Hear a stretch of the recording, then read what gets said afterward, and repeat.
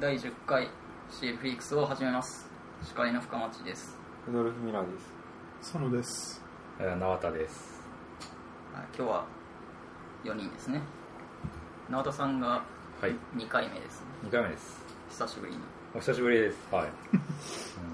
幽霊部員なので。部なんだ。間違ってない。CL フリークス部。CL 部。CL 部いいですね。でいつもはこう佐野さんの話を聞く会か、もしくはみんなでキーンさんを囲む会みたいな感じになってるんですけど、囲む何をしてるの？囲むだけなのか。結構あそうなのみたいな、なんか2通りかなって思うんだけど、今日は久しぶりに縄田さんもいるから縄田さんの話を。縄田さんを囲む会。囲んで何何をするかは知らない。だって俺がかわいそうなやつになった。いや先輩としてね。先輩。で一応議題を見てます。こういつもと違ってホワイトボードではなく iPad mini でかっこいい。表示してます。でもいつもホワイトボードっていうのもその誰もわからない。確かに録音だからね。誰も見てない。ここじゃあ今日何から話しますかね。上から順番じゃないですか。いや下からってパターンもある。確かに面白い順で話すか。面白い順だと下からですね。下からかな。今日のメイントピックからいきますか。本当ですか？最後に取っとく方が面白いかも。じゃあ最初の方はこう最初にこうメイン喋っちゃうと、リスナーの人がこれ聞いたからいいかって思って聞くのやめちゃうかもしれないからやめてもいいけど。確かそこを一番楽しむのは内輪なんじゃないかっていう気はするんですよね。顔が思い浮かぶ人ですよね。とりあえず確かに。そんな楽しむかって言われると。でもあとはあれか。縄田さんの渋谷リスプ運営話もする。それはやっぱ最後じゃないですかね。なるほど。やっぱり順序としては。順序としてはそう言われると確かにきついね。最後2つ話し続けるんだよ。確かに。いいんじゃないですか。じゃあ上からで。上からでいいですか。じゃあ上からで。で最初は言及だけしておきますか。この前のリスプミートアップの懇親会で CL フリークスをなんと聞いている人がいて、なんと存在した。リスナーが実在したっていう。仮定していた存在がお前は誰だとか言ってた頃リスナーが実在して名乗ってきた。で直接フィードバックをもらったんですけど、このマイクの質を上げた方がいいっていうフィードバックをいただきました。でなんかそれをツイートしたら他にもそう思ってる人がいるらしくて。その人は聞いてるんですかね。それは分かんない。そう上げた方がいいとは思うけど今の状態を知らないみたいな。なんか複数人そう思ってる人がいるっぽいっていうなんだけどとりあえずはまた今日も同じマイクで同じ質で、やっています。マイクの質なのか我々の滑舌なのか。そっち。でも結局周りの音がっていう話だったんだ。そう直接は小町さんが聞いた感じ周りの音が入ってるから聞き取りづらそうっていう感じじゃないのかな。聞けないほどでもないっていう意見もあったんでもうしばらくこれでいいかな。ただの共有です。じゃあ次いきますか。で次ソースフォージの話。その最近のそのリスプ界隈でのビッグニュースとかいう話なんでしょう。ビッグニュース。ビッグニュースの割に僕知らなかったんですけど。リスプ界隈というか常日頃リスプをダウンロードするっていう不思議なことをしている人ですね。毎日何十回とリスプをダウンロードする人たちにとってのビッグニュース。毎日リスプをダウンロードするっていうことが多分よくわかんないんじゃないかな。僕よくわかんないです。しないんですか逆に。僕むしろリスプ毎日書いてないもん最近。あ、じゃあ書いてる日は毎日ダウンロードします。いやーそれもしない。ちょっと待ってね。ソースフォージが何かっていうのとこうなんで困ったのかっていう話をしないといけないと思うんですけど、この我々はこう共有してるんだけど、まあ、ここで笑ってるだけになる。そうですね。まあ、ソースフォージっていうサイトがありまして、であれはなんだソースコードを配布する昔の GitHub みたいな言い方に今だとなっちゃうのかなっていう感じしますね。オープンソースのソフトウェアを配布するためのサイトですよね。はい。ソースとは限らなかったんですけど、バイナリーの配布にもかなり使われていた気がするんですけど、でまあウィキとかフォーラムとかもある、うん、でそのサイトが数週間前落ちてて、でこのソースフォージにポスティングされている超有名プロダクトがインストールできないっていう問題がありました。でそのプロダクトは SBCL なんですけど、あれは具体的には何が困ってたんですかね。で何が困っていたかっていうと、僕の作っているロズウェルから SBCL オルグを参照していたんですけど、 SBCL オルグのページが一通り取れなくて、で僕のロズウェルが、最初に SBCL をダウンロードするときに SBCL オルグからどのバージョンの SBCL のバイナリをダウンロードしてくればいいのかっていうのを HTML から解析してるんですけど、まずその1ページ目が取れないでこける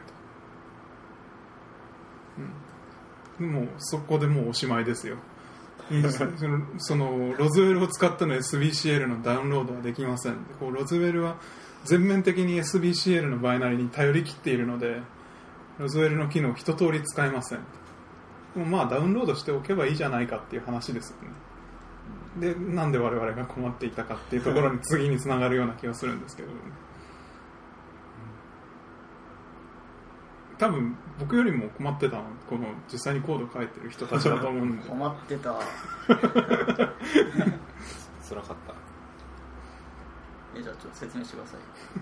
じゃあ辛くなかった。ひどい。話したくない。いや最近僕のプロダクトでトラビス CI とかサークル CI でテストを定期的に回すっていうことをやっているんですけど、そこで一部のプロダクトでロズエルを使ってるんですね。でそこで、トラビス CI 上でロズエルをインストールして SBCL を使ってテストをロードするみたいなことをやってるんだけど、そもそもこうロズエルのインストールがこけるっていう状態になってた。SBCL 便をインストールできないので、しばらくこう CI がテストを走る前に死ぬっていう状態が、テストとしてはこけてるんですよね。そうてかエラーによって、そうですね、フェイルじゃなくてエラーで止まるんで、インストールフェーズで失敗してるんで、だからもうそれで困ってた。でそれがこう1時間とかだったら別にいいんですけど、これがどれぐらい落ちてたんだっけ。2週間弱、2週間まで1週間は落ちてたのは知ってて、2週間も越してるような気がするんですけど、越してないのかな。複合なんですよね。段階的に治っていて、落ちてから次の日にこうサイト自体は復活したんですよね。ソースフォージのサイト、だからソースフォージ .net に行くことができるんだけど、であとダウンロードリンクがで復活したんだけど、あとウィキとウェブページが死んでたとかじゃないかな、確か。そこが順次復活していこうみたいな。だからその最初の SBCL オルグから URL を取得してその先からは成功するはずなんだけれども、まず一発目で落ちてるんで、そのアーカイブが復活してもロズウェル的にはいかんともしがたいっていう状態が、試合は回らなかった、試合は回らない。 SBCL オルグがずっと落ちてたってことですね。そうですね。っていうのが一件で、それに対する対応としては SBCL オルグのところで、400番台の反応が返ってきたときに、GitHub でダミーで作ってあるページをダウンロードするコードを入れましたと。どこでやったんだっけ。あれも結構経ってからですよね。そうですね。こんなに治らないとは思わなかったそろそろなんとかしないと、ソースフォージは 2,3 日で戻るだろうと思ってた。そう 2,3 日程度だったらまあいいかなって思って僕も生還したんだけど、全然治らない本当に、そう1週間も戻らないからこのまま戻らないんじゃないかとか思いながら、もうソースフォージは死んだんじゃないソースフォージはちょうどでも別口でソースフォージさよならしてる。あれは別口ですね。別口ですね。広告とかもいっぱいあるし、丸部屋仕込んだりするしみたいな話はまたありましたね。それはロズウェルがそういう理由でさよならしたと。ではなくて、そうじゃなくてウェブ上でソースフォージさよならっていう記事を上げてる人がいた。ソースフォージ自体がだいぶ邪悪な雰囲気が醸されてるので、それはこの障害とは別ですけど、でちょっと SBCL のホスティングをこう違うサービス、具体的には GitHub とかに移すっていう話を言い出してる人が複数人いたんだけど、特にこう、動きはない。そうですね。で復活もしましたと、で今は SBCL オルグも見られます。であとあれか、この前の SBCL のリリースで1.1.14 が出た時にアーカイブのところの公式 1.2.14 の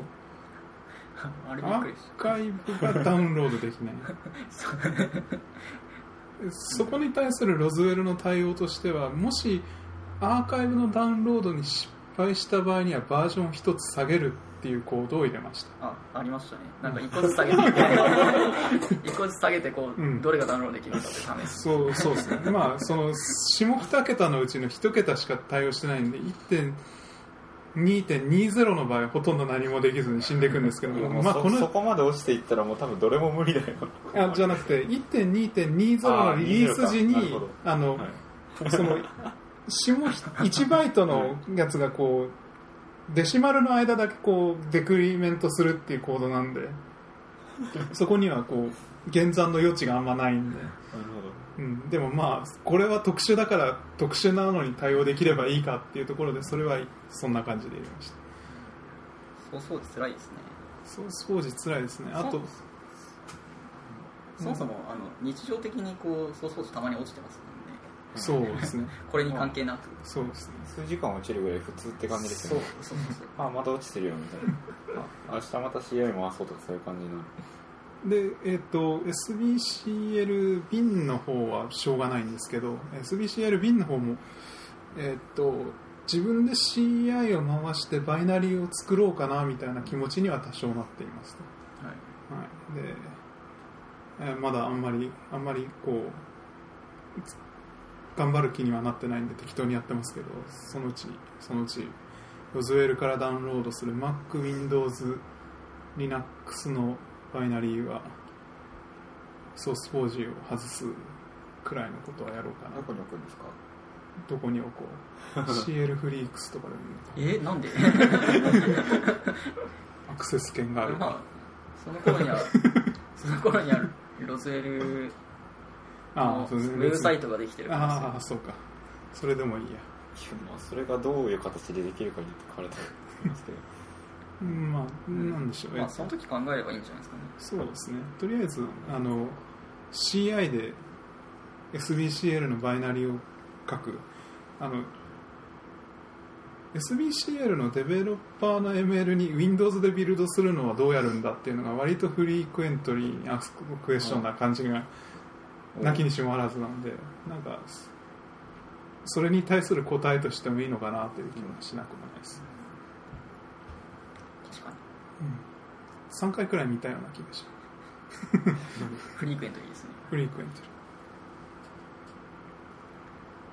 あとなんだこのソースフォージは。ソースフォージだね。ソースフォージ。ソースフォージ。ソースフォージ。最近続いたんでだいぶ嫌気がさしましたね。そうですね。だいぶ嫌気がさしましたね。お世話になってって言えばSBCL 経由でなってはいるんだけど、もうお世話になりたくない気持ちが高まってる、SBCL そのトップページのに関しては回避策が一応入った。SBCL のバイナリに関しては回避策が今はまだなくて、でソースに関しては SBCL のただのソースに関しては今もう GitHub からダウンロードするようにしたんで、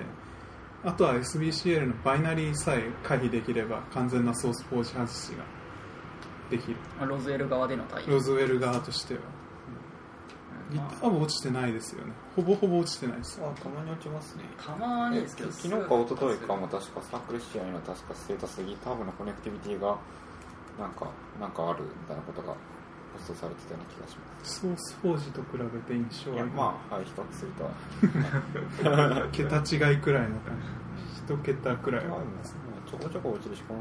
辺だとかだいぶ前だけど攻撃を受けてなんか結構ダウンしてたりもしましたね。GitHub 死ぬとそもそも僕たち開発できないんで、はい、どうせプッシュできないんだったら CA も回らないしいいやっていう感じがありますけど、それはそうですよね。今月の、GitHub の例外のパーセントが 0.0003%、それがどれぐらいなんだろう。なんで 99.9997% はちゃんと返せてる。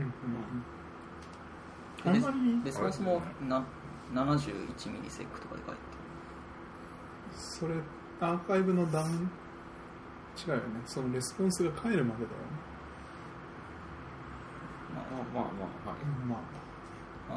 一緒に死ぬな。ソースフォージと比べると割と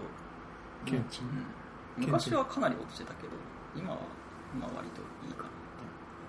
どうせ開発できないし一緒に落ちてるのはいいですよ。トラビスも使えないし、別にどうせプッシュできないし支援も回さないし、ローカルでできることをやるだけですね。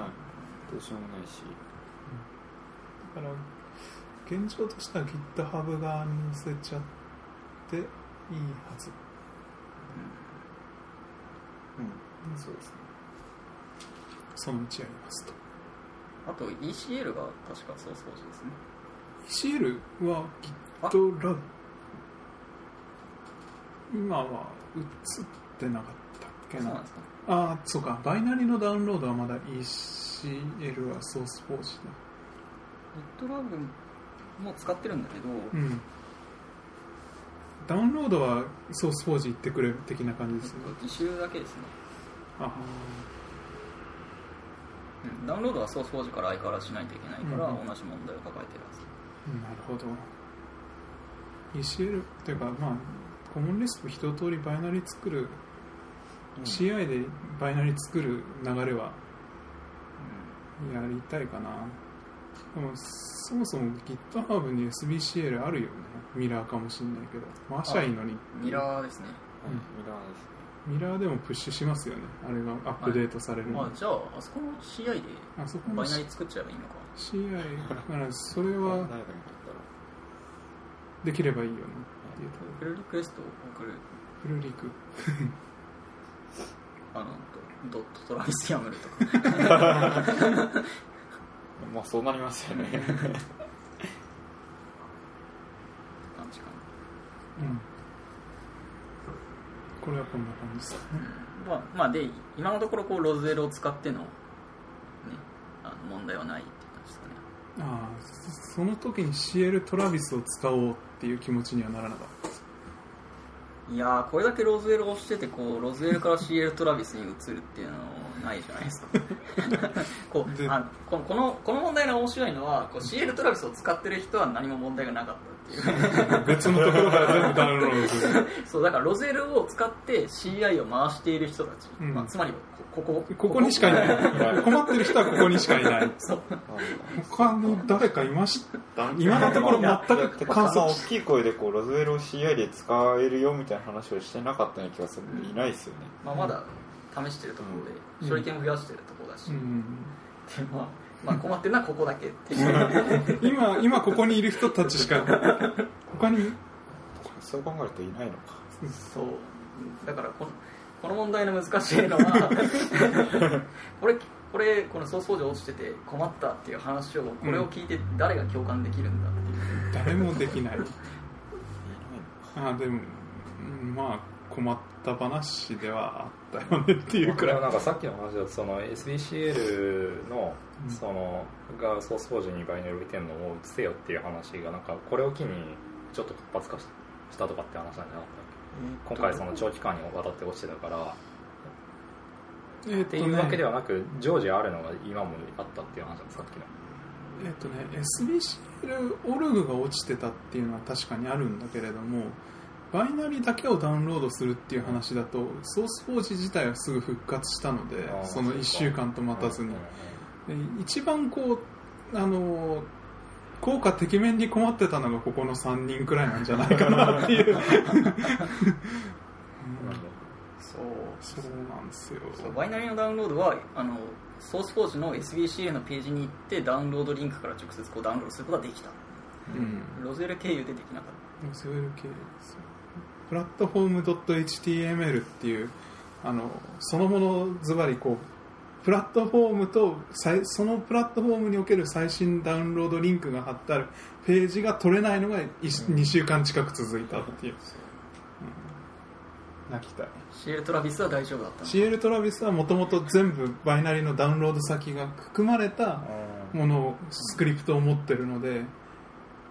そうしかもあれってミラーを2つぐらい持ってて、公式のリンクがダウンロード失敗した場合にこうミラーにフォールバックするようになってるんですよ。だからこうなかなかダウンロード失敗がない、っていうのは強いですね。強いですね。でもアップデートの際にめんどくさい。それは手間かかりますね。だからどっちがいい方針かっていうと、ソースフォージが信頼できればこっちの実装戦略の方がいいと信じてはいるんだけれども、いやこんなに落ちること想定してないですよしてなかったっす。すいません、ちょっとすいませんでした。多分被害者ここにしかいないからここですいませんでしたって言っとけば 100% カバーだと思うんです。くそソースフォージ盛り上がりました。まあソースフォージこんな感じでいいですかね意外と。で次はセラミック。これちょっと川西君説明してくれる。ルドルフさん。結局触ってないんですよね、あんまりなんかそうセラミックっていうのはでもちょっと触ってたよね。なんか動かないっていう方が、触って動かなくてやめたってやつですね。まあ、どういうプロダクトなのかとか。これはなんだっけ、フェルナンドですよね、確か。そうフェルナンドが作ったデスクトップアプリをコモンリスクで作ろうみたいな感じですかね。そうですね。で、コモンリスクで作ろうっていうか、クラックのアプリケーションをデスクトップで動かそうみたいな感じのプロジェクトだったような気がします。あ、そっか、これクラック入ってんだ。あ、ルサンが入ってんの。そうですね。ルサンの上に乗ってて、いや、上に乗ってたっけな、乗ってなかったような気がするな。多分クラックアプリケーションというかクラックにも依存してないのか。ウェブアプリだったら何でもいいのかな。何でもいい気がする。ウェブアプリケーションを動かして、その動かしてる URL 指定して立ち上げるとかなんで、確か何でもよかったような気がします。で、まあ、どうやってやってるかっていうと、アトムとかで有名なエレクトロンの上に乗っているとかですね。まあ、エレクトロンはあれですよね、HTML で書かれたアプリケーションをこうデスクトップっぽくデスクトップアプリケーションみたいにラップしてくれるっていう HTML と CSS、JavaScript も使えるのかな。はい、なんでまあ Web をデスクトップアプリにって感じですよね。でまあそれを使ってコモンリスプアプリケーションをラップしてくれるのがセラミック、はい、セラミックなんですけど、まあ、僕の MacBook Air では動かなかったですね。まだ2週も経ってた気がするんだけど、開発中、はい、Mac で動かないよみたいな一周があったんじゃなかった。あるある、はい、これとは多分違った理由でなんか動かなかったような気がするんですけど、っていうか一瞬3つあって 3つとも OSX ですね。はい、OSX で動かないといけないんだよね、世の中的に。OS10 で動かないとダメかな。僕らはダメですね。まあ特にデスクトップアプリケーションだからね。これはなかなか今までと違うソフトウェアかな。そうですね。なんかこう新しい可能性をコモンリスプでデスクトップアプリケーションを作れるっていう可能性を見せてくれる。シンメラーさんの Q トゥールズとかそう違うんですか？あれ大変そうじゃないですか。何がですか？使ったことないですけど。Q ツールズってどんななんですか？キュートのラッパーですね。キュートのって聞いた瞬間に触りたくはないなって感じだ。あんまりこの僕のバックグラウンドと合わないっていうのはありますけどね。バックグラウンドとしては僕はウェブ側なので、HTML と JS で動く HTML をページを作れば、デスクトップで動かせるよっていうエレクトロン。そろそろ信じないですけどね。そのバックグラウンドがどこら辺にあるかって。僕もあまり信じてない最近。システムプログラマーでしょっていう。いやまさか嘘だと思ってる。まさかこのタイミングでそれが来ると思わなかっ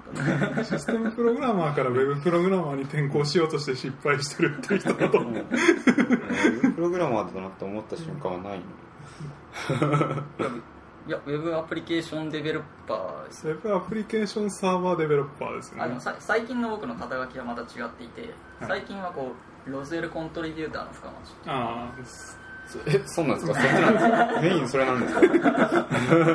それは認めざるを得ない。それで言うとクイックドックスとかの方が多いんだ。クイックドックス確かにウェブアプリケーションっぽかった。でもあれ実は側の部分が大したことなくて、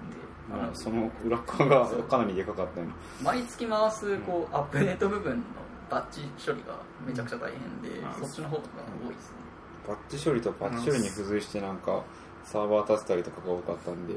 結局ウェブアプリケーションプログラマーって言われると怪しいですね。せっかくウェブアプリケーションプログラマーっぽいところ引っ張ろうとしたのに自分で否定しちゃう。あれは違う。あれは違う。いやまあいいじゃないですか。いいっすよ。じゃあいいっすよ。もういいじゃないですか。いやで、セラミックが確か中でSBCL なんか SBCL を叩いてるとかなんで、ロズウェル使ってると動かなかったような気がする。なるほどね。コマンドで SBCL 叩いてる。なるほどね。これロズウェル使ってもらえばいいんですかね。そうか。なんかそこが問題じゃない。ロズが入ってる場合はそっちに使うっていう処理になるの。そうですね。ロズウェル使うようになっちゃって SBCL がコマンドラインから叩けなくなってる。最近 SBCL とかないっすよ。ないっすね。ないっすね。ないっすね。パス通ってない。パス通ってない。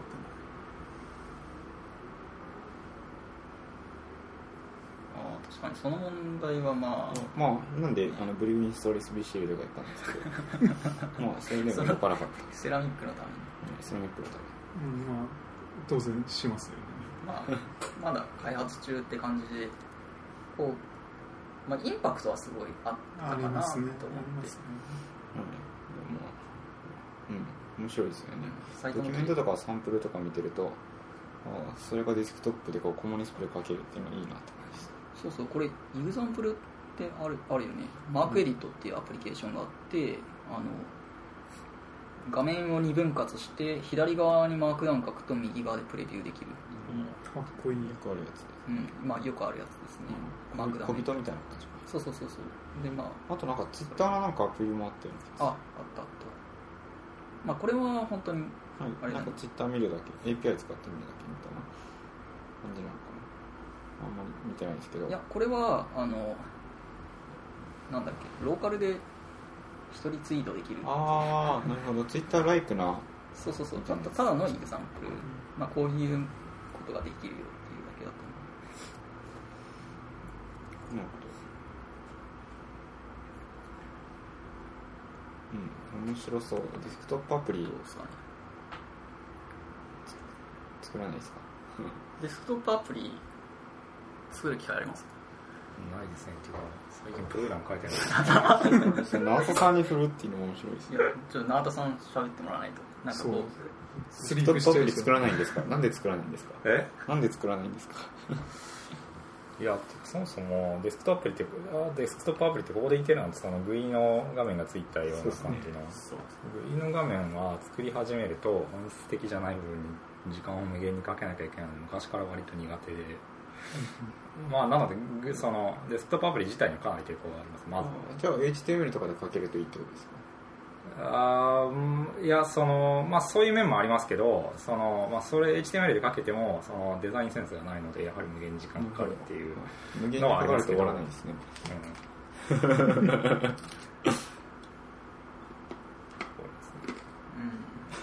まあ佐野さんも使う機会ないですかね、セラミック。どちらかというと僕はウェブ技術よりじゃないんで、じゃあ Q ツールスとかの方がいい。 Q トゥールスの方が触りはいいですね。見た感じ別にどうなのかな。でもキュートって割と強力で確かブラウザーとかも仕込めたと思うんだけど、そこまで実装が進んでるかどうかわかんない。できること的にはそんな変わんないはず。でも書き方がその HTML 主体になるか、この旧来型のこう、なんですかね、デスクトップアプリケーション的なものを主体になるかみたいな上下の関係があるような気がしますね。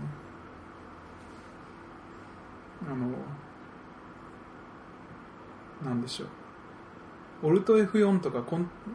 マンド Q に耐えてほしいとかいうコード書けんのかなとか、そういう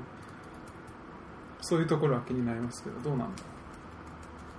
こういうウェブ側のやつって。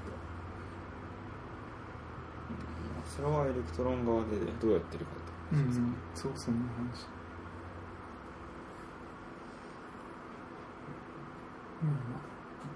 一応セラミッククイックリスプからインストールできるのか。そのサンプルはクイックリスプ使ってますね。今月登録出したとか、クイックドックスにもあるね。クイックドックスにあるねっていう感じがいいですね。何がいいんですか？普通に僕使ってますよ。じゃなくてデータベースの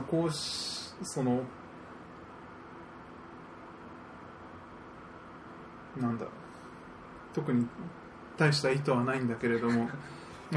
更新に気づかなかったけど入ってるっていう状態で入ってるっていうのをクイックドックスでやってるのがいいなっていうくらいの感じ。ちゃんと回ってる、ちゃんと追加されてます、ちゃんと追加されてるなっていう。セラミックビーズアートセラミックってある。じゃあ佐野さんはあれかな、この Q ツールズもかなり活発に開発されていますよね。コモンリスクで GUI アプリケーションを作りたいみたいな話ってたまに聞きますけど、最近はあんま聞かなくなった。聞かなくなりましたね。デスクトップアプリケーションを作りたいっていう需要が最近ないっていうか、どっちかっていうとWindows が見えなくなってんじゃないですかね。我々から何ですかそれは。Windows とはWindows まずみんな Windows って知らないんで、まず説明してください。 Windows とは何かって茶番感がする本当ですか？リスナーも誰も知らない。リスナーも誰もみんな知らないならいいそう必要もないじゃないですか。確かになら幸せな世界かもいい世界。まあデスクトップアプリって言ってる人たちは基本的に Windows の人たちのはずなので基本的にはそうですね。Mac だとどうなんですか？まあでも局所的にはっていうか自分のその日々の生活でっていう意味だと絵描くツールとかは、まあやっぱりデスクトップのアプリ、まあ、僕だとその Linux なのでGIMP とか Inkscape とかですけど、まあ、そういうデスクトップやっぱデスクトップアプリでやるよねっていうようなところは何箇所かまだあると思いますけど、そもそもなんかプログラミングやる人たちが割とその真っ黒い画面で生活してる人たちだろうから、なんかモチベーションが持ってきてないんじゃないかなっていうかあんま目に入ってないんじゃないかなっていう感じ。新村さん自体も絵描く人だからね、自分でツール作りたいって言って、そうなんだ。そうこの Q ツールズの新村さん、これ人の名前なんだ。人の名前、ハンドル名、アカウントの名前、本名言った方がいいですか？ニコラス・ハフナーさん。新メラ発音しやすい。ドイツ語ですか？どこの人だっけ？スイスですね。ドイツっぽい。日本語喋ってる。日本語通じる。最近 Twitter で日本語喋ってる。たまに日本語で話する。まあこんな感じでいいですかね。そうですね。Q トゥールズいいかもよっていう。山内さんはセラミック使わないんですか？いやーだってねウェブプログラマーとしてなんか自分でこういうのもなんだけど、あんまりこう GUI とかウェブアプリケーション作る機会がない。マジかよ。いや GUI ならまだしもウェブアプリケーション作る機会ないって。いい落ち着けてくれてんな。さっきまでの振りに対する答えですよね。エレクトロンの多分エレクトロンでかなり助かるって思ってる人たちは割とこうウェブアプリケーションを作ってる人たちで、そのウェブアプリケーションを提供するんだけど、それを GUI でも提供したい Mac アプリケーションとか、そういう時にこうただ HTML をラップするだけでいいから楽だよね。同じスキルセットでもできるしっていう理由だと思う。さっきの話で言うと移植性がありますね。そうです。確かに。なんか聞いたことない OS でもなんか同じ聞いたことないソースから同じように動くデスクトップアプリケーションとやらが提供できるよっていう人たちが違うという話が嬉しい人。エレクトロンどこまで対応してるんですかね。聞いたことない OS 対応してるのか。聞いたことない OS どこまで Windows っていう茶番感。ちょっと読み方合ってるか分かんないんだけどWindows かな。Windows でまあ普通に英語ですからね。そんな感じでいいんじゃないですか。ひどい。で対応してる。してま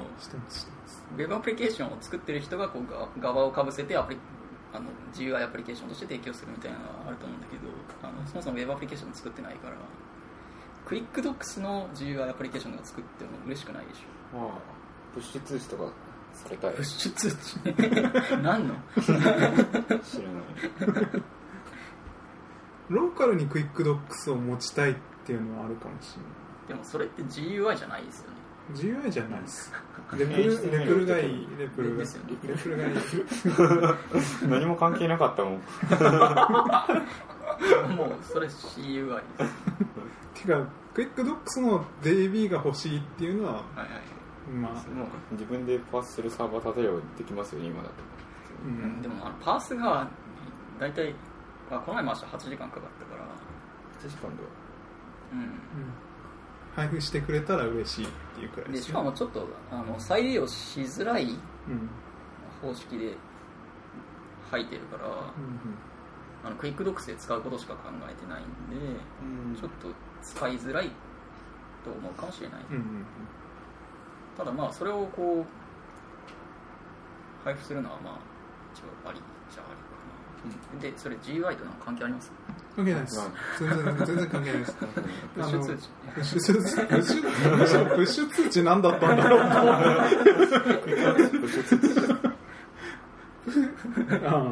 クイックリスプの更新がありましたよっていうのを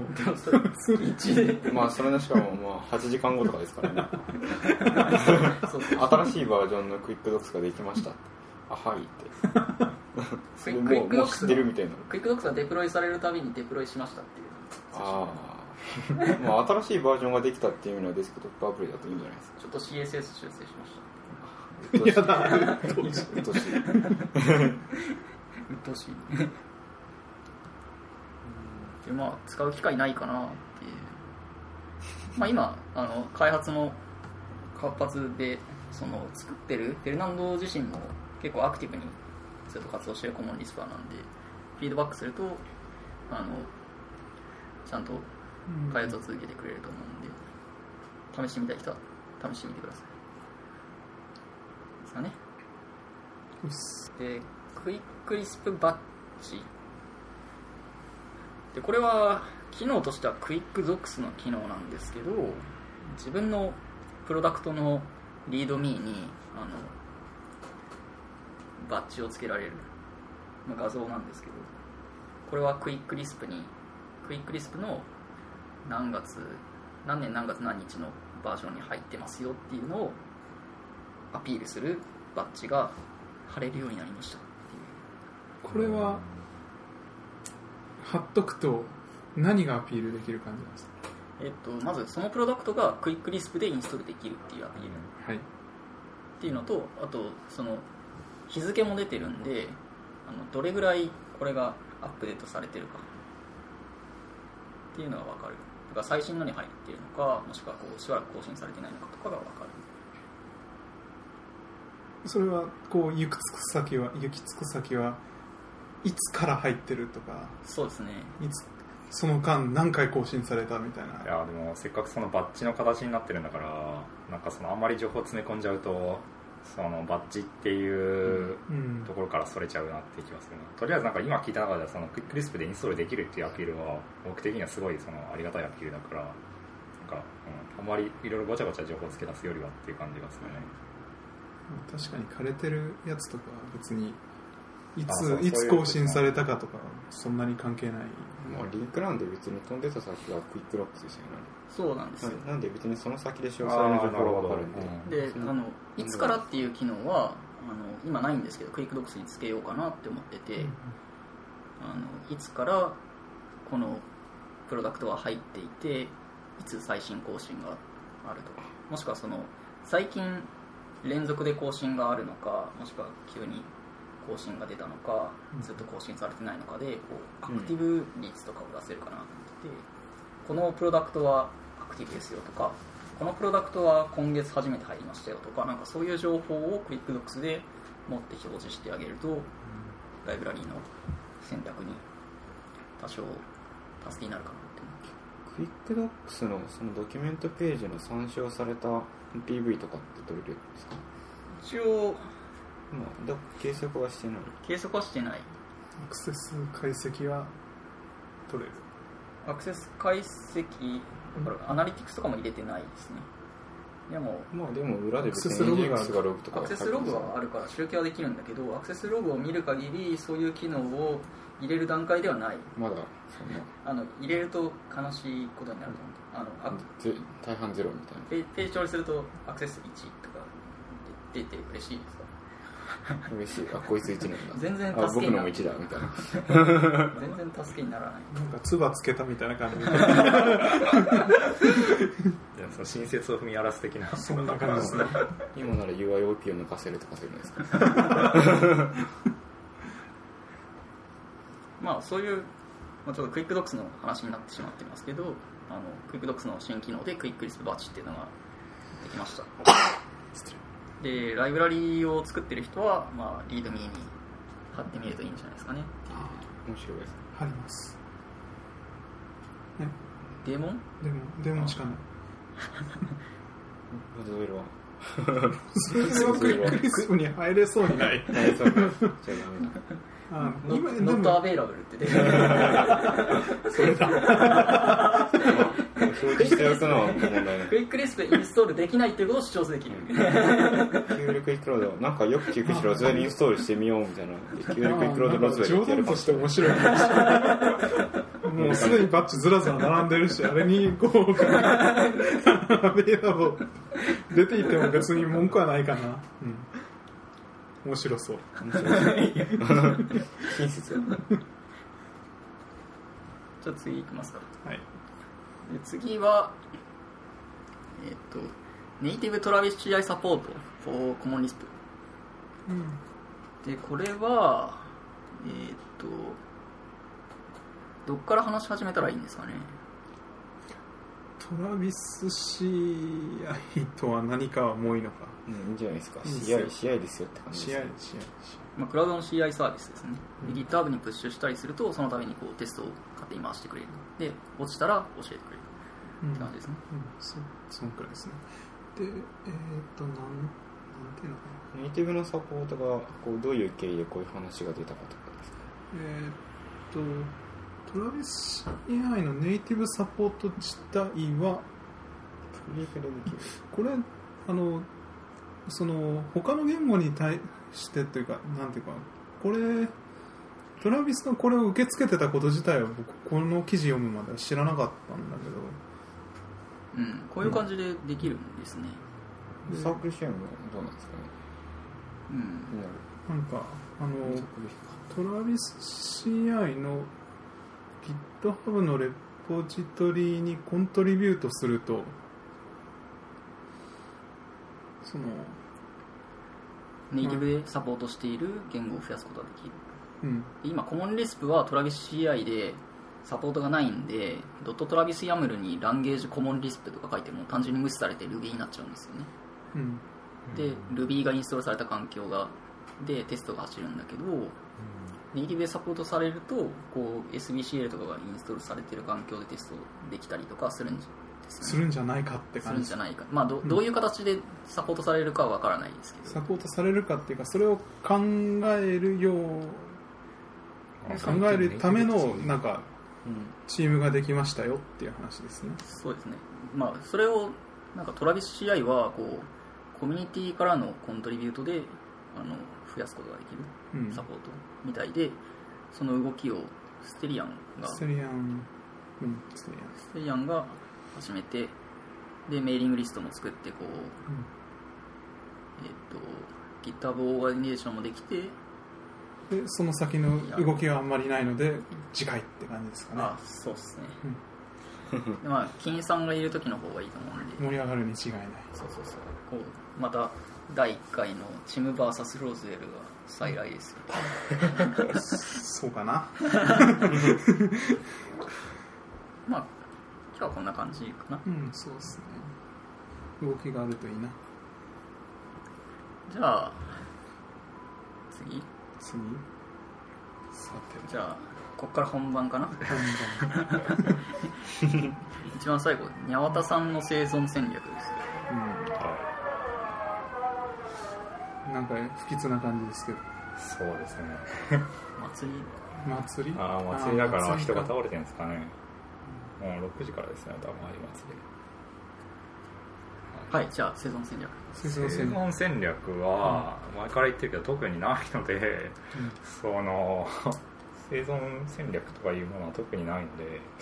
特にないという戦略がある。そう、ないということはありえない。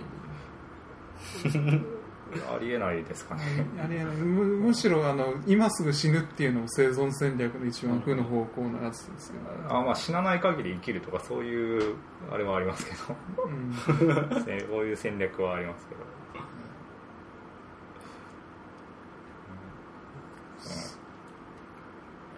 まあその生存戦略、それ何この君今どうやって生きてるのとかそういう話。なぜ生きてるのって話ですね。なぜ生きてるな哲学的なやつかなぜはまあその、まあ、生きてて楽しいからですけど、どうやってそ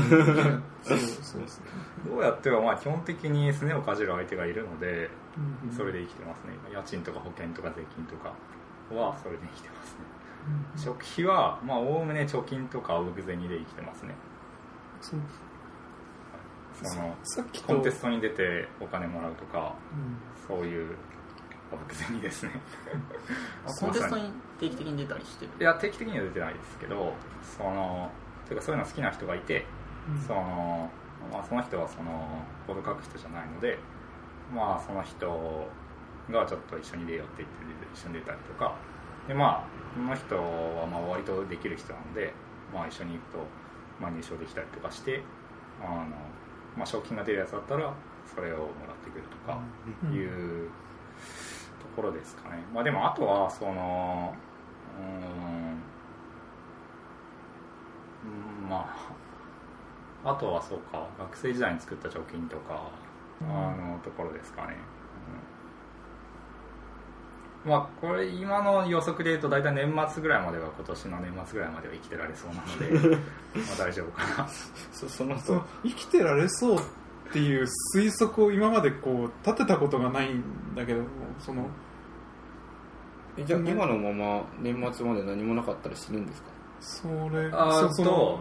は本当に死にそうになったら、実家に帰るとか、うちまだ両親健在なのでいつまでも生きてられる。まあそういう意味ではね、もちろんでもまあそのみんな多分そのもうなんかそれなりに経験で分かってると思うけど、その半年間普通に生きて何もない、次になんかその何もなんかが落ちてこないっていうことはほぼありえないので、その日本においてはだからまあそのあんまりその実家に帰って親元に帰省するとかいう心配はあんまりしてないけどね。でもまあその何もなかったら半年後にはちょっとやばいことになるなと思うけど、っていうところ生きてて半年間何もなかったらないことはないっていうのを経験則で分かってるっていうのは、あまりしてないこう共有されていることではないので、こうそこに多分生存戦略の肝があるんじゃないかっていう。みんな分かってると思うけどみんな分かってると思うけどっていうのは、それはあなたの常識かもしれないけれども、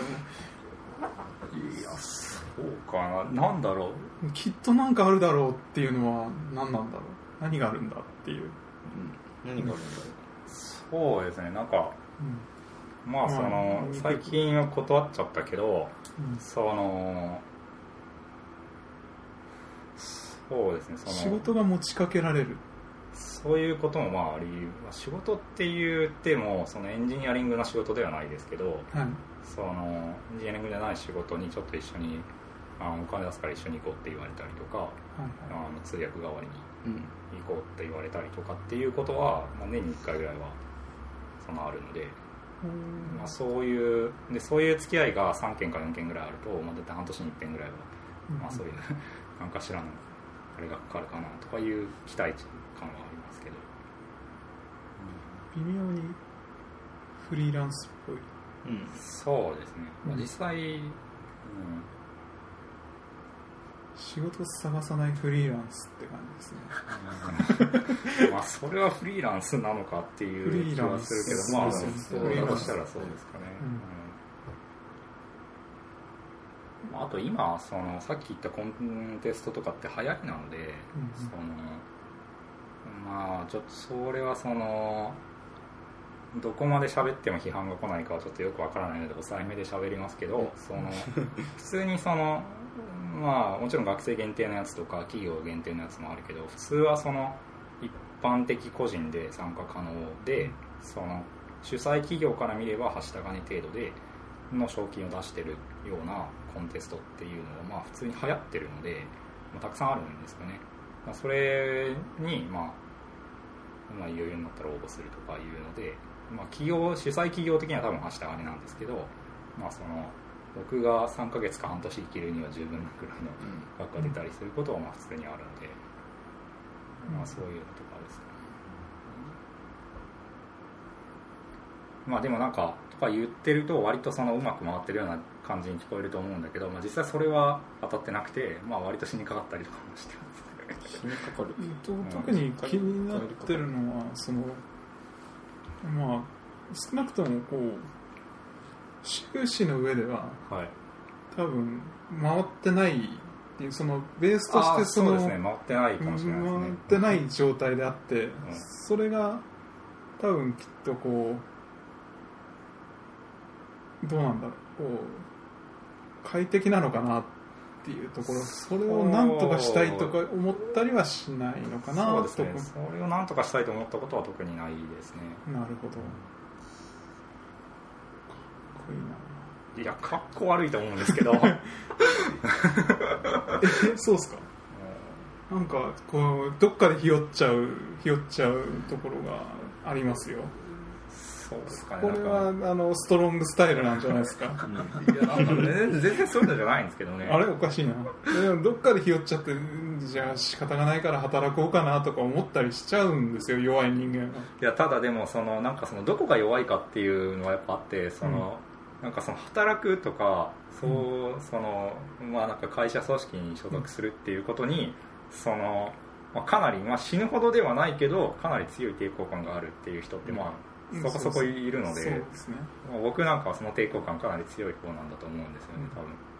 まあ、僕なんかそういう組織に所属してうまくやっていく自信ないのではい、まあ、その抵抗感かなり強いと思います。でも世の中見回してみてこう残念な人だらけなんで、はいとか言っちゃったけど、はいとか言っちゃったけど、あんま合ってないけど、そういう人。例えばどういう人ですか？いや気になる。いやまあでも今こう面と向かって話している人たちも基本的には残念な人たちだと思うんですよね。ソーシャルスキル的には。そうか。ソーシャルスキルって何ですか？社交性なんだでもソーシャルスキルで思い出したけど、若者相手に好かれるっていうのはあんまり得しないです、そのスキルは。年いった人に好かれるっていうのはかなり得しますね、個人的な経験上。いやそれは誰が金持ってるかっていう話ですよね。当たり前じゃないですか。で僕割とリフトで隣に乗った80代のおっさんと仲良くなること割と得意なのでそういうところで得してる面はあるかもしれないですね、割とニュートラルな感じがする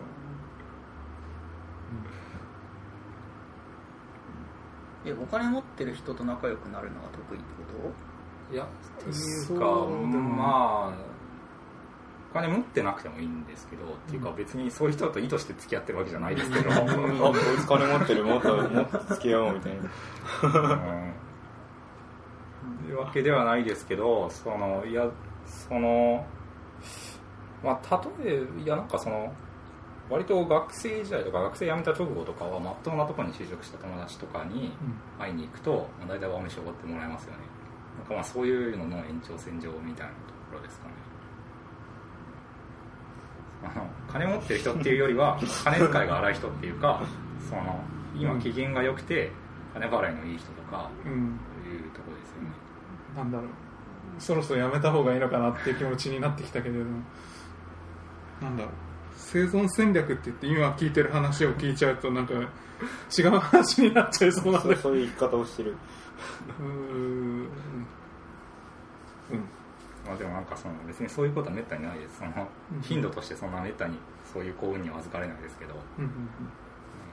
まあ別に相手も楽しんでやってるんで別に最高じゃないですか。ニートの歩き方書いてる人がやっぱ追ってもらうんだったら食べるときは美味しく食べかつまあ相手の話を楽しく聞き、相手に楽しく話すっていうのがまあ最低限だと思うみたいなことを書いてるんですけど、正しいおごられ方ってことですね。そうですね。実践してる。まあやっぱ社交性スキルが上がるとともにそれ実践できていくので、僕も完全にできてるわけではないですけども、心がけては、じゃあ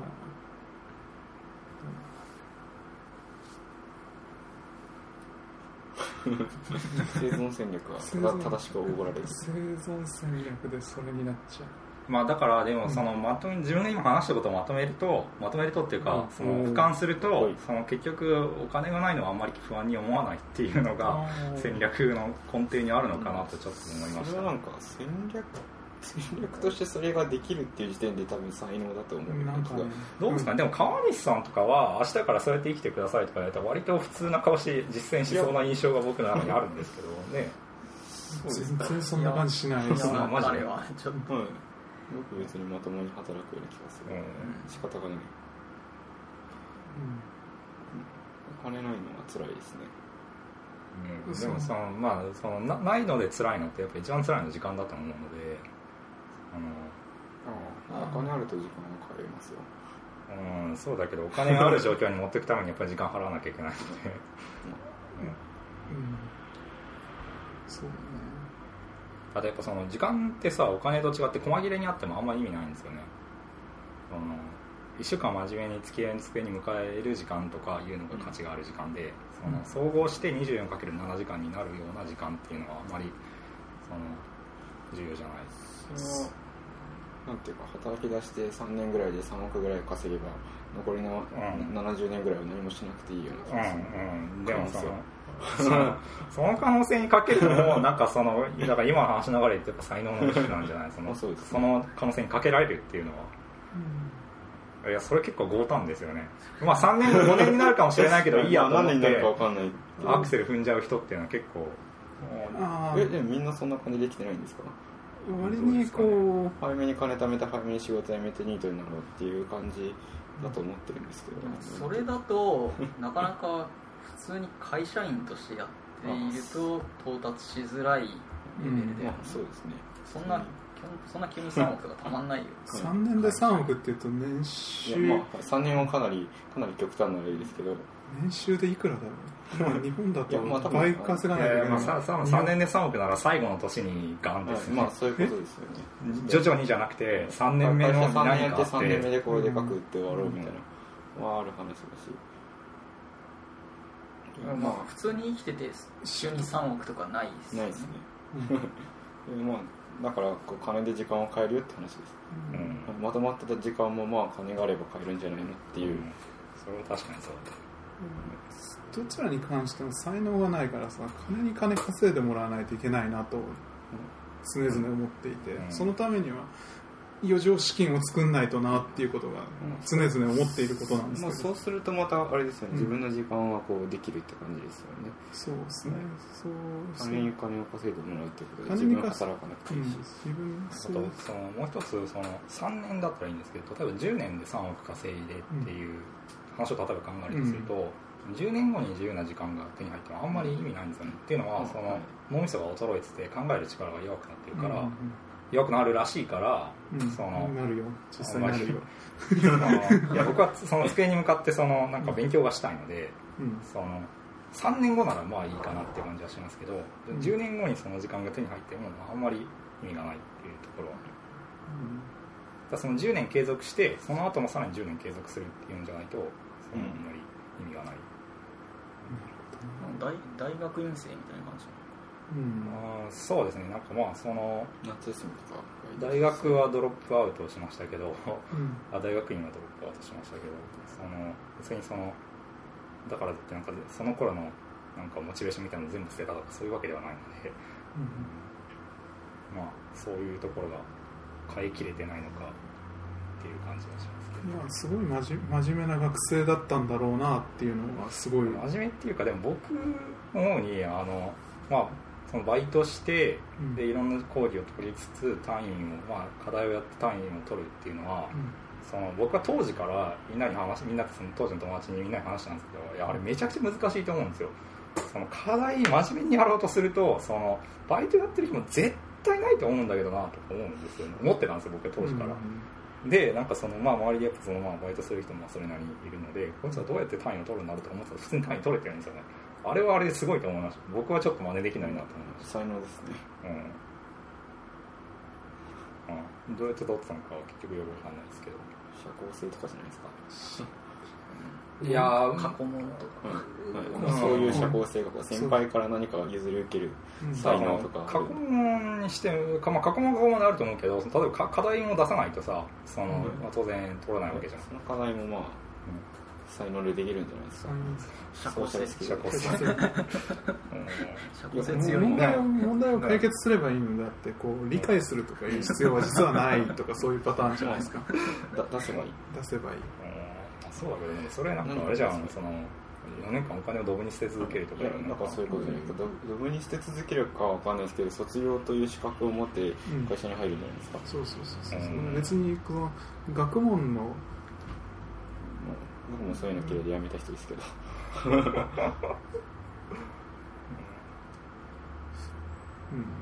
別に何か問題があるわけじゃないような気がするんですけど、その人たちはそういう感じで生きていくという気がする。なんでこの話になったんだっけ。生き方の上手い人はいいなっていう話ですよ、佐野さんはなんかこれからの生存戦略ってあるんですか。これから考えてること。これからの生存戦略、無職いいなって思ってる感じはすごくありますけどね。伝わってきてますね。もうTwitter とかもだからもうすごいシールフリックス始まる前から今日そういう回かって感じだからこう無職を目指して働くんですよ。こうでもその、とりあえず無職になるっていう選択肢もありだと思うのでとりあえず無職になる。いやその僕が言いたいのは佐野さんは普通に働ける人なので、いよいよダメになったらまた働けばいいや的なノリで、とりあえず無職になるみたいなノリもまあありだ、まだ貯金もあるし、とりあえず会社辞めてみると、とりあえず会社辞めてみると、継続性はないですね。継続性はない。その無職に継続性はない。でもそれが意外と継続してしまうかもしれないのがその世界なので、半年以内になんかそうなんか実家引きこもりやれば多分きっとお金減らないは減らないとは思うんだけど、そう実家ですもんね、そうだからお金減りようがないので、いやただ別に働くのが悪いわけじゃないはずなので、無職になってやりたいことは決めてからやめた方がいいのかなと思いますね。その時間を何に使うか、さっきもちょっと言ったけど絶対働かないと自分のやりたいことができないようなものをやりたい人ってよくいるので、まとまった時間が重要っていうのもあるけれども、どの時間に一番人が集中できるのかって人それぞれの部分があるので、時間っていうのは時間帯、要は息抜きにやってる趣味の方が多分きっとうまくいくみたいな人もいますよね。公務員やりながらバンドみたいなそういうのがバイトしながら俺はプロになるんだっていう人よりもはるかにうまかったりするパターンみたいな話だけれども、本当に全ての人にとってまとまった1週間の時間っていうのが重要なのかっていう、やりたいこととの兼ね合いだよねっていう部分は絶対あって、実際楽器っていうのだと、僕はギターを弾くんですけど、ギター特にクラシックギターの世界では4時間以上1日に弾いちゃいけないって言われてて、練習4時間しかできないですよね、1日に。もちろん音楽的な訓練を積むっていうのはまた別なパターンでもそれ以外もできますけど、だからその4時間しか練習できなかったらじゃあ他の時間に働こうみたいな話は普通にありかもしれない。他の時間何してるんですか？僕ですか？僕はの一日を話すと、一番うまくいく日は朝7時40分ぐらいに起きてゴミ出しして、ゴミ出しが8時なんですよ。なので7時40分に起きてゴミ出しして、ちょっと水回りの掃除とかをして、でご飯をセットして、で30分の間隔なんですけど、ともかくそこから飯の支度をしつつ、勉強を始めるというか、机に向かって、でだから飯炊き中はさっき言ったようにご飯に水入れて、で30分したらスイッチをして、まあ、30分ぐらいして今度おかずの支度を始めてとかいう感じで、まあ、細切れになりつつ机に向かうみたいな感じで、だいたいその、まあ、7時40分とかに起きた日は、まあ、9時とか9時半にご飯もできるので、まあ、9時ぐらいから例えばそのご飯見ながら、僕ご飯見る間はアニメ見るって決めてるのでアニメ見て、でそれが終わったらまあまた、まあ、だいたいまあ10時か9時半に終わってることはめったにないので、まあ、10時ぐらいに終わるので、そこからまた勉強を始めて、で11時、僕の部屋11時から17時まで、つまり夕方の5時までギター弾けるので、まあ、11時入ったらぼちぼちギターの練習を始めて、最近ちょっと新しいアンプを買ったので練習時間がちょっと長くなりつつあって、まあ、2時間か3時間ぐらい弾いてることが多いですけど、まあ、だいたい11時から5時までのそのギター弾ける時間っていうのは、まあ、机に向かってる時間もあるけどあんま集中はしてないですね。まあ、ギター弾いたり、あとは友達と、まあ、バンドじゃな、まあ、言うならバンドですけどバンドみたいなものを組んでて、でそれの楽譜作ったりとか、次何やるかとか、あと実際演奏するってなると、特に人と合わせて演奏するってなるとやっぱ歌えないとダメなので、歌詞付きになったらそれを延々と歌って練習しとくとか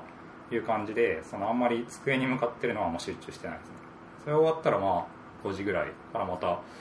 まあ、机に向かうんだけど、まあ、7時ぐらいに晩飯を、7時か8時かぐらいに晩飯を食べるので、まあその30分ぐらい前にまた準備始めて、まあ、ご飯は朝炊いてあるのそのまま食べるので、もうそれは本当30分ぐらいで準備から食べるまで全部済みますけど、で晩飯終わってからまた机に向かって、でそうですね、夜早い日で12時、遅い日は4時に、まあ、ベッドに入るみたいな感じですね。なんでも朝のその数時間と朝のまとめると2時間ぐらいか、とその夜のまあ何時間かっていうのがまともに机に向かってる時間で、日中何もしなくてもあんま集中できないので、僕もともと一番集中できないのは夜なんですけど、まあ、日中あんま集中してないのはそんなに気に病んではないですね。大体なんかそういうサイクルで毎日過ごしてます。で飯も同じもの毎日食ってるので変わり映えのない日々を過ごしてますね。なんだろう、楽器が本ちゃんでないんならその時間働けそうだなって思いながら聞いてた。そうですね。でも楽器は一応好きなことではあるけど、仕事が好きなことっていうのは非常に珍しいじゃないですか。いや、なんだろう、まあ取捨選択なんだけどさ、その時間にお金を稼ぐか、その時間にお金を稼いでしまえば別段どうせ集中できないんだどうせ集中できないんだでも仕事しちゃうと時間の問題じゃなくて、仕事しちゃうと夜のパフォーマンスに影響が出るとかもある。それはあります。でもどっちに転ぶかもよく分かんないですよね、それが。まあそれは未確認ですけど一回働いてみる。悪くなさそうな周期かなと思って、割と時間に自由な職場だったら働けないこともないようなペースで生きてるじゃないかと思う。確かに。楽器弾けなくなるけどね。楽器も、別に上手くなろうとはあんま思ってないんですけど、まあ、ちょっと楽器に関してもあれなんですよね、演奏が上手くなるっていうのとまたちょっと別なモチベーションでやっててるので、またなんともやっぱ毎日弾かないとっていうのはちょっとあるけど、これは話したのに時間大丈夫なのかなこれ。大丈夫ですよ。なんか僕昔大学1年の時にギター買って、でまあ、それはクラシックじゃなかったアコースティックギターだったんですけど、でいわゆるソロギターっていうかまあ、分かりやすく言うとベースのパートとメロディーのパートと全部一人で弾くっていう、一人1回で弾くっていう感じの弾き方でずっと4年間ぐらい練習してて、まあ、そこそこ曲をなぞったりとかできるようになったんですけど、なんかそれはなんか別に演奏してなくねって僕ある時思って、いろいろ考えた末になんかもうちょっとギターで歌えるようにならないとダメだなと思って、なんかいやソロギター、少なくとも自分のソロギターは指の運動だなと急に思ったんですよ。その指の運動じゃなくて音楽したいなと思ったので、なんかまあそれからなんかエレキギターを買ったりとか、もしくはそのコード伴奏つけながら歌ってみるとかいうのを始めた感じで、なんか今どっちかっていうとそのギターが上手くなるとか演奏が上手くなるっていうか、なんかそのまあ一言で言うなら歌うっていうか音楽するっていうか、なんかそういう、まあ、何してるのかよく分かんないんですけど、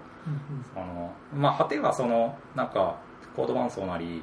そのベースが鳴ってるところでそのアドリブを取るとか、なんかそういうようなことができるようになったらいいなとか思うんですけど、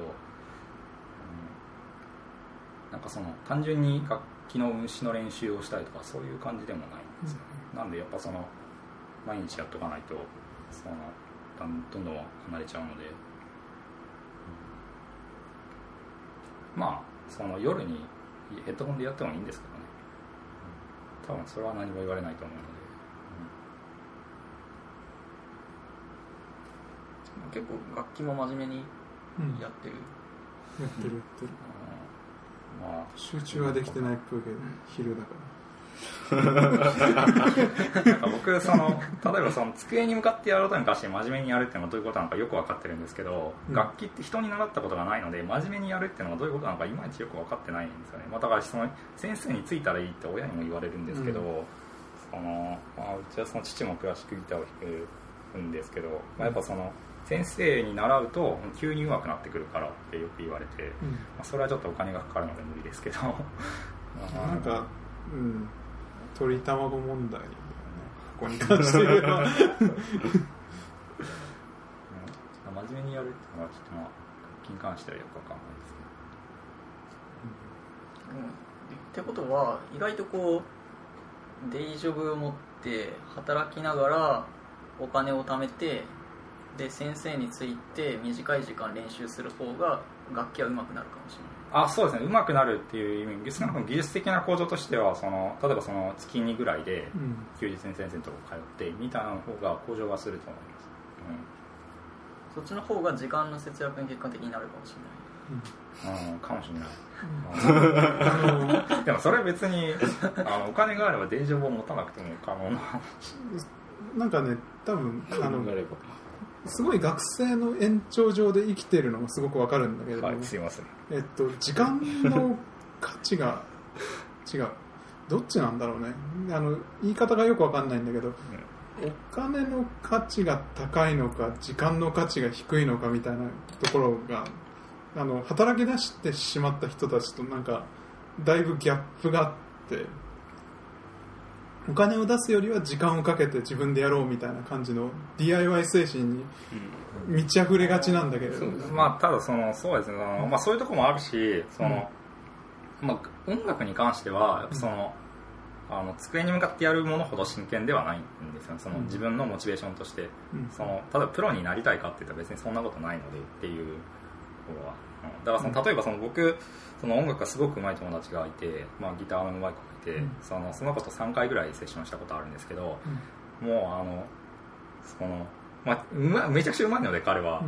基本的にボロクソに言われるんですけど、それで頑張って3回ぐらいやってたんですけど、例えば机に向かってやるようなこと、情報が情報学のなんとかとか言ったら、それは多分何回ボロクソに言われても多分真面目にその人が教えてくれる、その人が飽きるまで絶対やめないと思うんですけど、音楽に関しては3回目ぐらいでもうちょっとこれはついていけないなと思ってやめちゃったぐらいな程度の真剣さなので、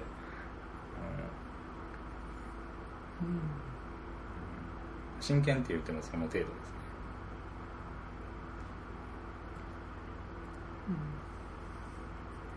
なんか結構取り留めのない感じになって、はい、すいません。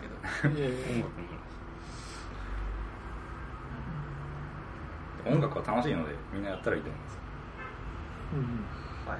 僕よく音痴ってその友達に言われますけど、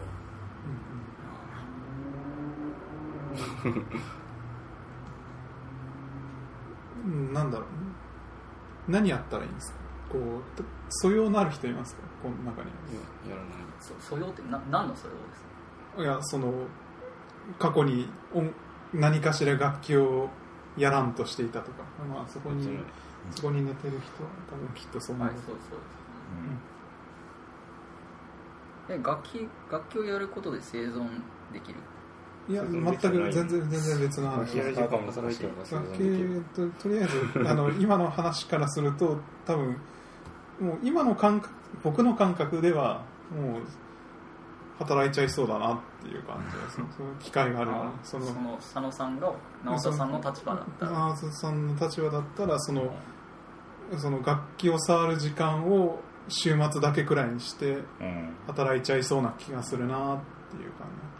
じ、そうすると多分家賃が払えちゃったりするしなとか思って、しかも多分きっとスクールとかも行けちゃったりするだろうなとか思っちゃうんだよね。そうするとやる気なくてもスクールとか行くとなんか集中してその時間ピリッとできたりしていいんだろうなとか思ったりしちゃう感じがあるね。その学校行くと、学校っていうかそういう教室に行くと定期的に人の前で演奏しなきゃいけなくなるので、それはそれでいいプレッシャーがかかるとよく聞きますね。僕自体はその楽器をやろうっていう気があんまり現状ではないんだけれども、多分自分が永田さんの立場だったら多分きっと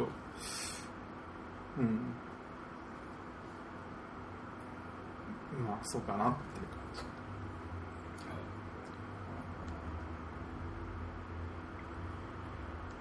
なんか全然参考になってないのでは。誰に？いや、佐野さんに。佐野さんが無職になるとして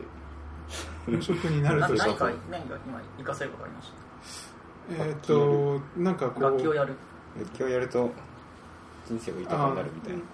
これそういう流れだったんですか？ちょっと理解してなかったんですけど縄田師匠に教えを。いや、一番佐野さんが聞きたがってたから。いやそれはあれじゃないですか、こいつ生きていけるのかっていう、そのどっちかっていうと心配の割合が高かったんではと思ってるんですけど。いや、そういう温度感では僕は見てなかったけど。なるほど。いや、心配はもちろんあるんだけれどもありがとうございます。なんか生きててほしいわけですよ。ありがとうございます。まあ向こう半年死ぬ予定はないので、この言い方がすごい気になりますね。気になりません？半年をどうなる？この半年死ぬ気はないってじゃあ向こう1年だと死ぬ気はあるのかみたいな。死ぬ気はないですけど、死ぬ気は全然ないですけど、予定は生きられないかもしれない。予定してるんですか？予定は全ては運命。自分が意思しなくても入ることある。あれね。死ぬ予定が入ったんですか？いや、入りうることはね。わかんない。まあいいかな。で、今更ですけど、はい、永田さんの自己紹介をもうちょっとした方がいいんじゃないかな。お仕事何されてるんですか？いやこの話した後にやるのかな。そう、それ気になる。自己紹介だからちゃんとしとかないと。いや、特に渋谷リスクの運営をこうずっとしているっていうのはこのポッドキャストで共有してもいいことかな。はい、そうですね。まあ運営というか、まあその実態はそのミートアップの司会をしているというのが実態で、いやもう完全にこうただまあそれ以外のその活動が今渋谷リスクは特にやってないので、まあこの間テックトークはやりましたけど、まあその今主にミートアップをやってる感じの集団なので、まあそうですね、結果的に運営してるのかもしれないです。でも毎月ですね。そうです、毎月1回なんかその月1で会場をその安定的に提供してくれる方がいるので、開催に関しては当日以外は僕はほとんど苦労はなくてなんかあんまり運営してるというまあその苦労はない、その辛労はあるんですけど辛労以外は逆にないんですよ。そうだからその辛労は本当に辛くて、それに関してはそのただまあその昔からよく親にも言われるんですけど、まあ、気にしすぎなだけなので、そのなんかその本人が気にしてるだけのことを人に相談するとか基本的にうざいじゃないですか。だからその人にも相談できずみたいなところはまあいやまあでもクイックリス違う渋谷リスクの運営に関してはここのみんな全員に関わることなんで、その進路は共有してくれても、そのまあそう気にしすぎっていうだけかもしれないですけど全然助けになってない分かってたみたいな。でもそうなんかその基本的に渋谷リスクどうしたらいいですかね。渋谷リスプなんかやってほしいこととかっていうかこの間のちょっと懇親会で佐野さんにはちょっと話したんですけど、話したはずだけど、なんかいくつか聞いたいわゆるなんか絹ごし豆腐にこうかすがいを打ち続けてるみたいなそういう感じなんですよね、僕の今の感覚って。まあ、今運営一緒にやってるポジックスさんとあとキンさんとまた福松さんか以外のまあそうだけど以外の人からいや殴られもしてないけど、いいフィードバックも悪いフィードバックも何も来ないんですよね。運営にちゃんとフィードバックはいかないので実は全員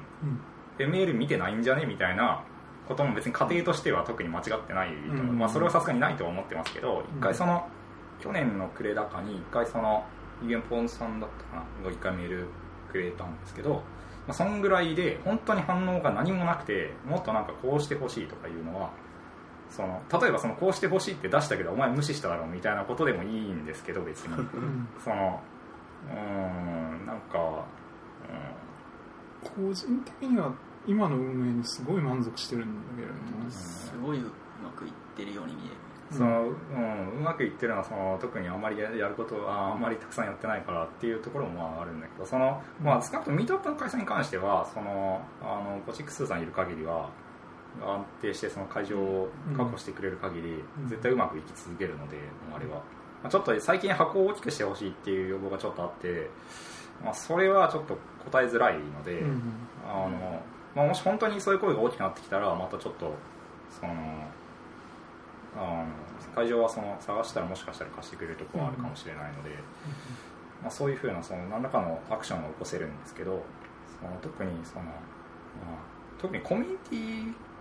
の一員として僕は発言してるんだけど、コミュニティとしてこういうことをやってほしいみたいな言い方をする人って一人もいなくて、なんかそれがなんていうか、なんかハスに構えられてて辛いなっていうところは僕が一番心労としてはあります。みんな参加者っていう感じは、ありますね、態度として。なんか主体的になんかでもまあ逆にリスプになんかそこまでの情熱をとかいう人はまあ多分少ないと思うし、さらに言えばリスプで情熱に対して情熱的であってもコミュニティに関して情熱的ってまた別のさらに上に何か積み重ねなきゃいけないので、なんかで僕は最近ちょっと言ってるんですけど、あんまり最近プログラミングっていう行為自体に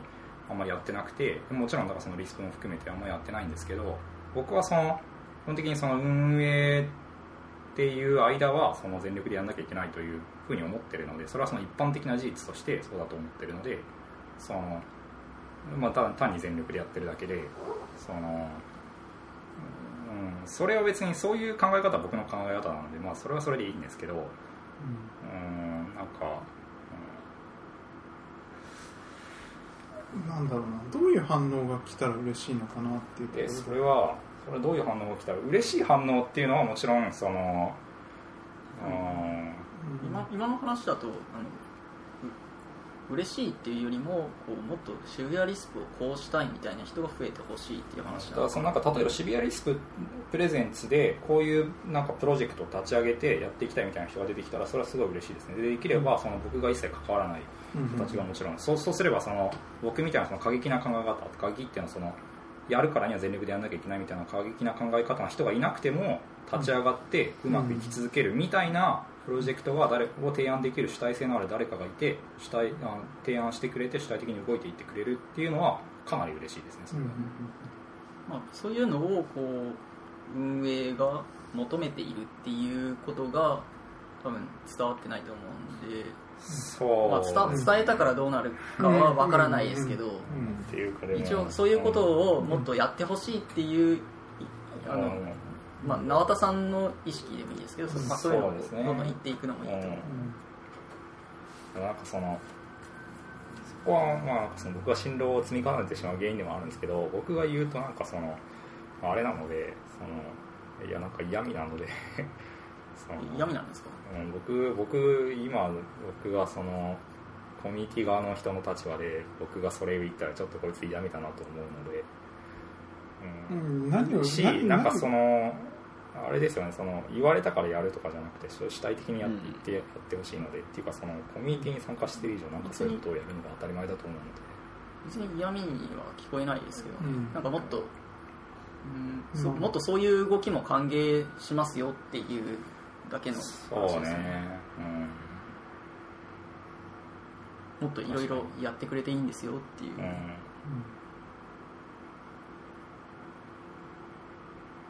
ミュニティをどうするかっていうのは結構難しい問題ですよね。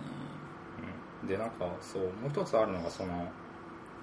まあだからそのどうなったら嬉しいですかっていうのと同じかもしれないけど、そのなんかこのコミュニティはこういうことをするんだっていうなんか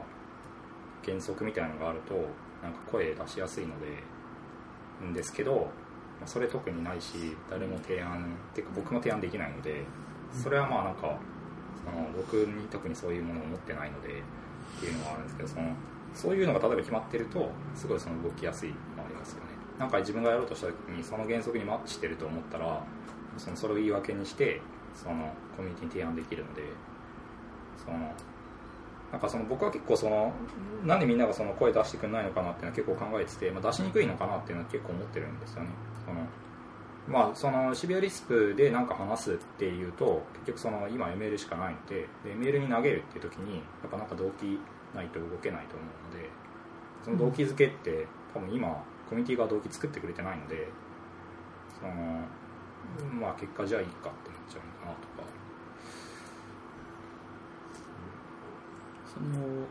縄田さんがそういうことを言う、そうだね、問題意識みたいなのはあるんですかね。なんかこう今のコミュニティの問題意識みたいなのを言ってほしい。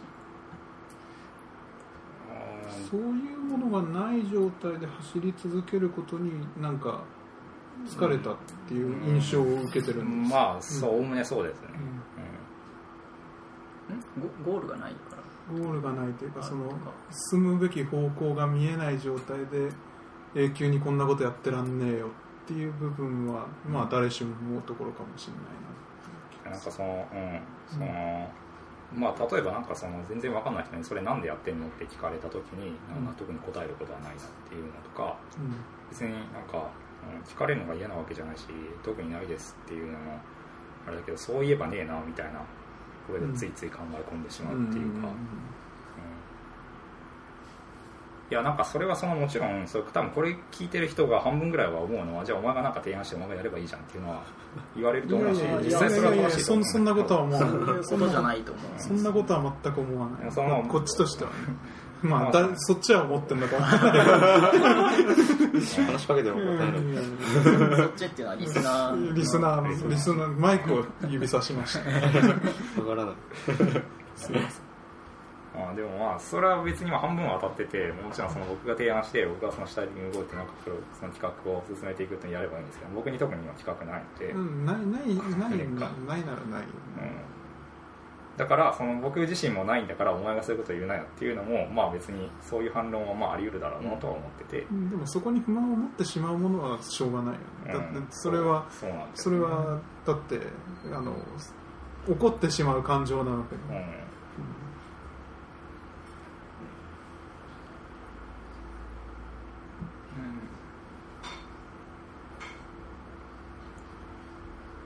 どうすればいいですか。多分そういう話をした方がいいんです。そう縄田さんが思っている。そういう話を会う機会が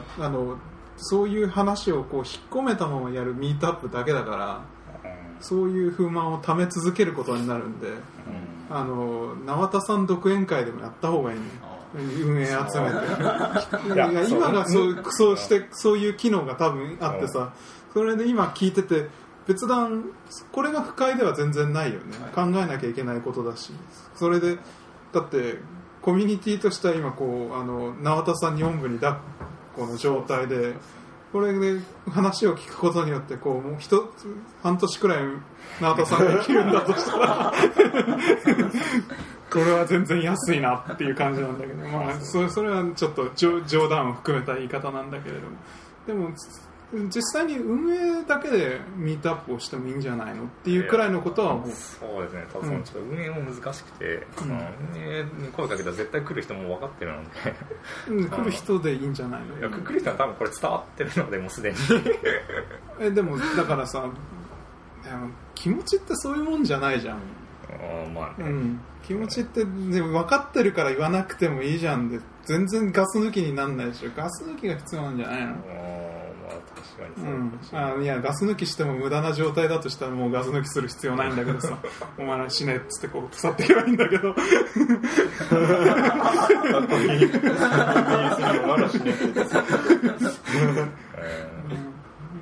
その段でもないような気はしているので、なんかガス抜きした方がいいんじゃないのっていうのは思った。違う。あとやっぱその、いやまあ結構7割ぐらいはそういうところもある。あとそういうミートアップをそれで独立してやると多分新しい運営の人とか誘いやすいんじゃないの、その場があることによって。確かにね。だってさ、そういうことで困ってるっていうことをさ共有できてるとは思えないもん。その人たちは例えば他の運営の人は知ってんのかもしれないし、僕もなんとなく聞いた瞬間はあったけども、じゃあその他の参加者にそういうことが伝わってるかって言ったら全然そんなことはないよね。参加者ってミートアップなってこと？そうですね、ミートアップとか要はだってコミュニティとしてっていうんだったら参加者もメンバーなわけじゃない、共有されなきゃいけないことが共有されなくて、それに対して不満を感じられても困るっていう、まあ共有されたからとして解決するわけでもないけれども、だけどまず共有が最初に来ないとしんどいよねっていうかな。まああんま解決しなさそうな気もするんだけどさ、すぐに解決する問題ではないと思うので、ただこう、佐野さんが言っているようにこうその考えを共有してほしいっていうのはありますね。今僕は参加者側なんですけど、あれ結果的に、はい、すいません参加者としてはこの毎月必ず行われるっていうリスプミートアップにはものすごく満足していて、で僕はその参加者として見た時にできるのはコモンリスプ会で発表することがあればするっていうことだと思うなって言って、意識としてはそういうこと、で問題として見えるのはこうコモンリスプ会でこうリスクの発表が全然ないみたいなのだと分かりやすいんですけど、なんかこう運営側から見た問題っていうのはなかなか気づかない。でも疲れてきちゃった問題に聞こえるんで、それはなかなかね、そうだよねって思う部分はすいませんでしたっていう感じかな。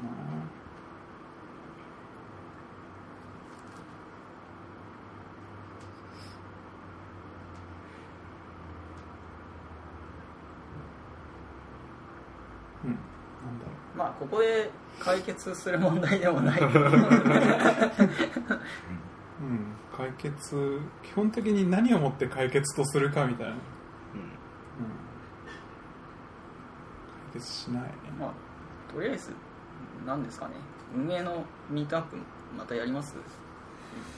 やりますかね。ただ運営のミートアップ誰で来るんだっけ話を運営のミートアップ僕と深松さんと、あとカンポチクスさんと、あと金さん、の4人じゃないですかね。木島さんも忙しいということで運営抜けられてるので、じゃあ4人ですね。僕も入ってるのか。はい。さっきも入ってるんだけどいや、運営は2期の運営はメール投げたことはあるんですけど、返ってこなかったので、今期待できるのはその4人、もっと新しく運営を入れる活動を頑張ってもいいかもしれないですけどね、金さんはこうたまたま入ったけど、直人さんが直接声かけて、あれ金さんもそうなんだっけ？菱沼さんはそうだったけど金さんもそうだったの？金さん最近こう毎回来てるし、毎回何かしら発表してくれるから。そうでちょうどそのなんか人も一人ぐらいいるかみたいな、あれなんですよ、その頃懇親会の会場を予約しなきゃいけなくなって人が多くなってきて、それが増えてちょっと僕一人でやるの辛くなってきたので、ついでにちょうどタイミング良かったので入ってもらった、これ彼会場提供の会社に就職したのですごいいいですね、流れがちょうどいいタイミングでその発表回数がなんかかなり多くなってて偶然入りで、果ては会場提供のしてくれてる会社に就職するという、かなりいいですね。その会社の宣伝とかしてもらっていいんですかね？した方がいいんですかねその渋谷にあるサイバーエージェントっていう株式会社ですね、いい会社、ここで名前が出ることでサイバーにどういうメリットがあるのかはわからないけど、ただでもサイバーはそのリスプ系のイベントのホストが結構やってる感じがして、意識的にやってるんですか？いやーそんなことないと思いますよ偶然多分偶然じゃない、前その東京 CLJ っていうこれクロージャーの、集まりですけど、その19回かなとか20回とかはやっぱそのサイバーは、今もう確か入ってないけど、当時サイバーが入ってたビルでやっぱホストしてくれてっていう感じでしたね。そもそもその渋谷リスプのミートアップが月1でもう27回ぐらいホストしてもらってるので、6回かな7回かな、多分ダントツでホスト率ナンバーワンだと思いますねそんなにないす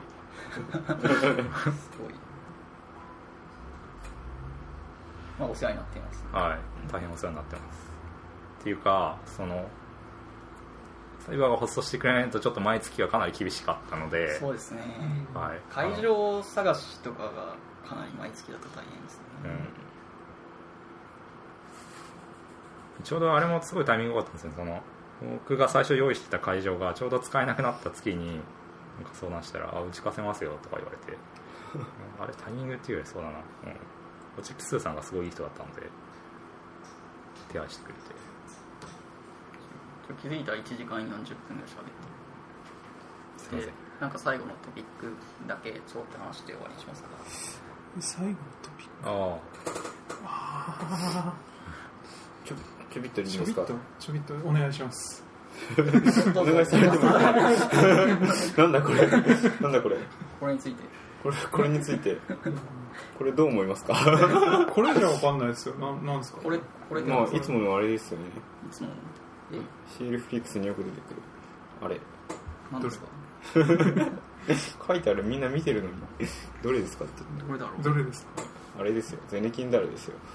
ゼネキンダールか。ゼネキンダール知ってますよね。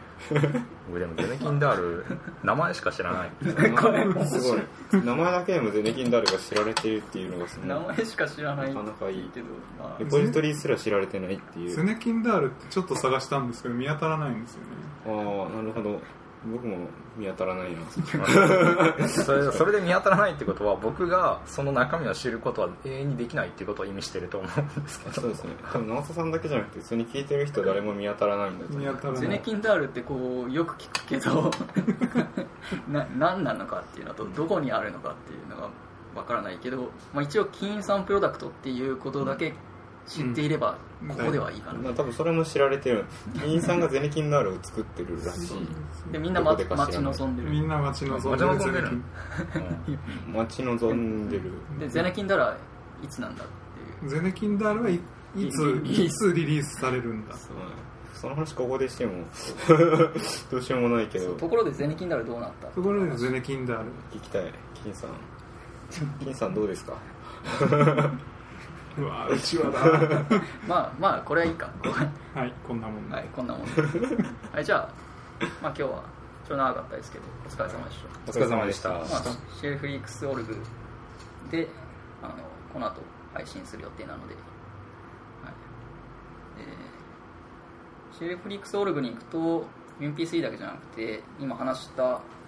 トピックの関連ウェブサイトとかもリンクにしとくんで、そちらもご覧ください。じゃあ以上です。はい。